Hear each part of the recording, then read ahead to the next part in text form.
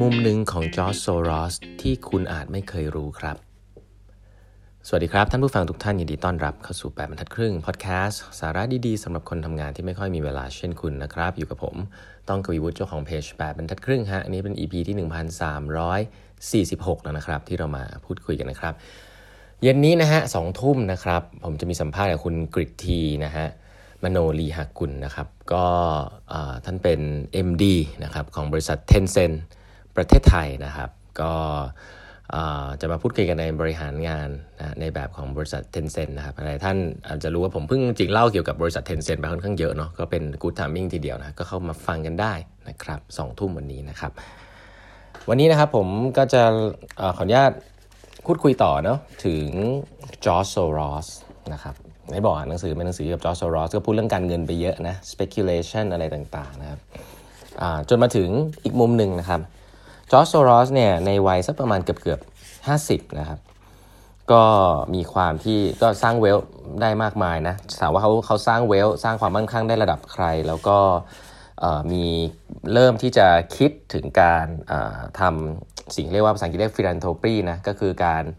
บริจาคเงินนะครับให้กับสาธารณกุศลเนี่ยคล้ายๆบิลเกตส์นะให้นึกภาพเหมือนบิลเกตส์ตอนนี้ก็ตั้งกองทุนมูลนิธิขึ้นมาเพื่อที่จะเอาเงินไปช่วยคนนั้นคนนี้อะไรเงี้ยจอร์จ โซรอสก็มีเหมือนกันนะครับ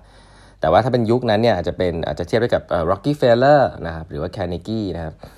สิ่งน่าสนใจในมุมมองของจอร์จ โซรอสอันหนึ่งก็คือตอนที่เขาเริ่มที่จะอยากจะบริจาคเงินเนี่ยเป็นจุดที่เขาบอกว่าเขาเป็นจุดที่เขาตกต่ำที่สุดในเชิงจิตใจมากคือแม้ว่าจะร่ำรวยนะครับแต่ว่าเป็นเครียดมากนะครับเป็นคนที่รู้สึกว่า insecure นะครับแล้วก็เป็น workaholic แล้วก็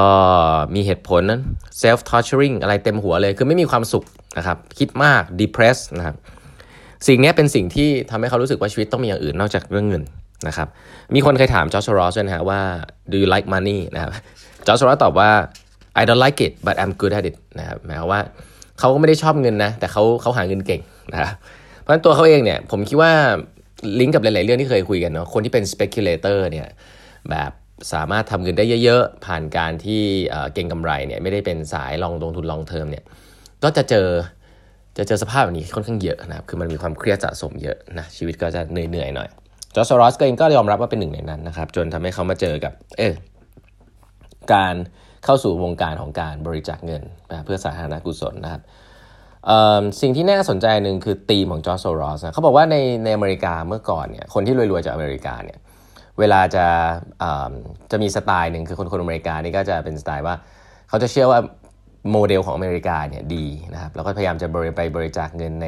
ในภาคส่วนประเทศที่อาจจะยังไม่ค่อยพัฒนาแล้วก็จะเอาโมเดลของอเมริกาเนี่ยไปจับไม่ว่าจะเป็นเรื่องการศึกษาเทคโนโลยีอะไรก็ตามนะครับ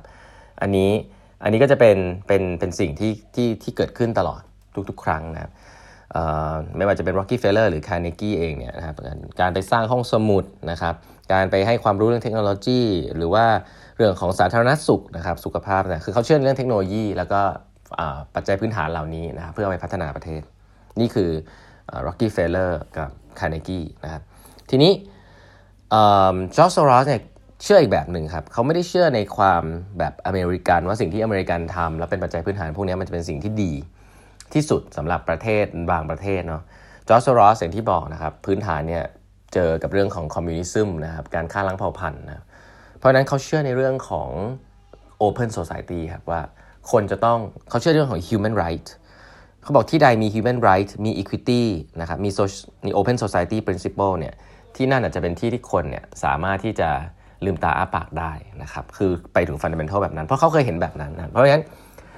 ตัวฟันของเขาเนี่ยชื่อว่า open society fund นะครับก็คือเน้นเรื่องนี้เลยนะครับยกตัวอย่างอันหนึ่งซึ่งผมว่าน่าสนใจมากๆนะครับจอร์จ โซรอสในช่วงแรกๆเนี่ยมีการไปบริจาคเงินหนึ่งเรื่องนะครับคือที่ประเทศโปแลนด์นะครับที่ประเทศโปแลนด์เนี่ยมีเขาเรียกว่ามีกฎหมายเกี่ยวกับเรื่อง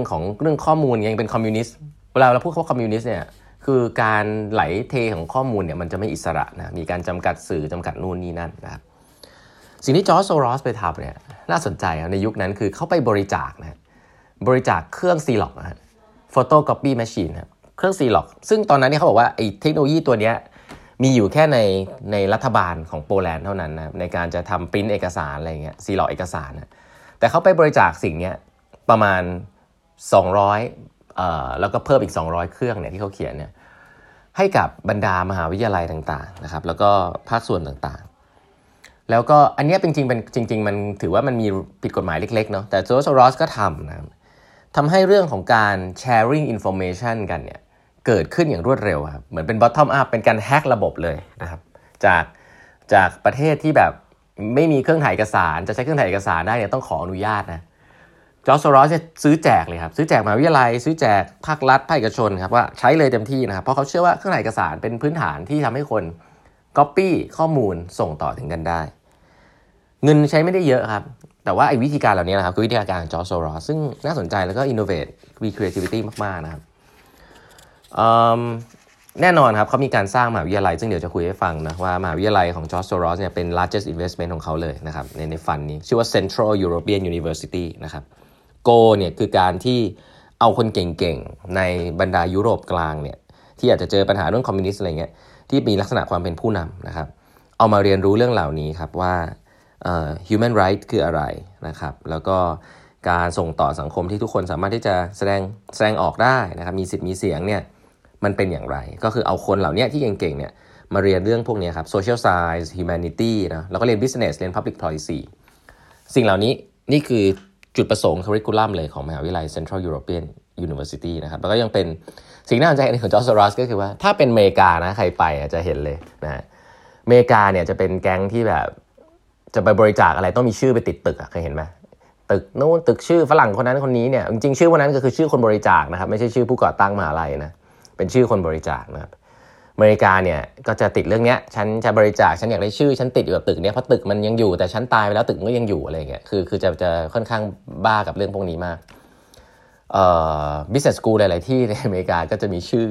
ของคนก่อตั้งชื่อคนบริจาคอยู่ตามตึกตามอะไรต่างๆตามห้องอะไรก็จะมีนะครับนี่คือ culture ของอเมริกาจอร์จ โซรอสเนี่ยบริจาคเงินเยอะมากนะครับที่สถานที่นั่นที่โดยเฉพาะมหาวิทยาลัยที่เขามีสิทธิ์ที่จะตั้งเลยว่า Soros University นะแต่เขาไม่ทำนะครับเขาก็โดยแบบชื่อมหาวิทยาลัยก็ยังเป็นชื่อมหาวิทยาลัยอย่างนั้นอยู่นะครับไม่ได้มีชื่อของเขาไปก็ให้เห็นภาพครับว่าหลักการในการทำ philanthropy ของจอร์จ โซรอสเนี่ยค่อนข้างที่จะแตกต่างจากคนอื่นนะครับแล้วก็สิ่งนี้นะครับมันจะนำมาสู่เรื่องของหลายๆอย่างนะครับว่าเขาเริ่มบริจาคเงินแล้วแต่พยายามแตะในเรื่องที่มันเป็น human right มากๆเนาะแต่สุดท้ายเนี่ยก็จะไปโดนลิงก์กับการเมืองอะไรแบบนี้เป็นต้นนะครับก็เดี๋ยวจะนำเล่าให้ฟังต่อนะครับว่ามันเกี่ยวข้องกันยังไงแล้วก็เขาปฏิบัติตัวสิ่งนี้อย่างไรนะครับวันนี้เวลาหมดแล้วนะครับฝากกด subscribe แบบตะครึ่ง podcast ด้วยนะครับแล้วพบกันใหม่พรุ่งนี้ครับสวัสดีครับ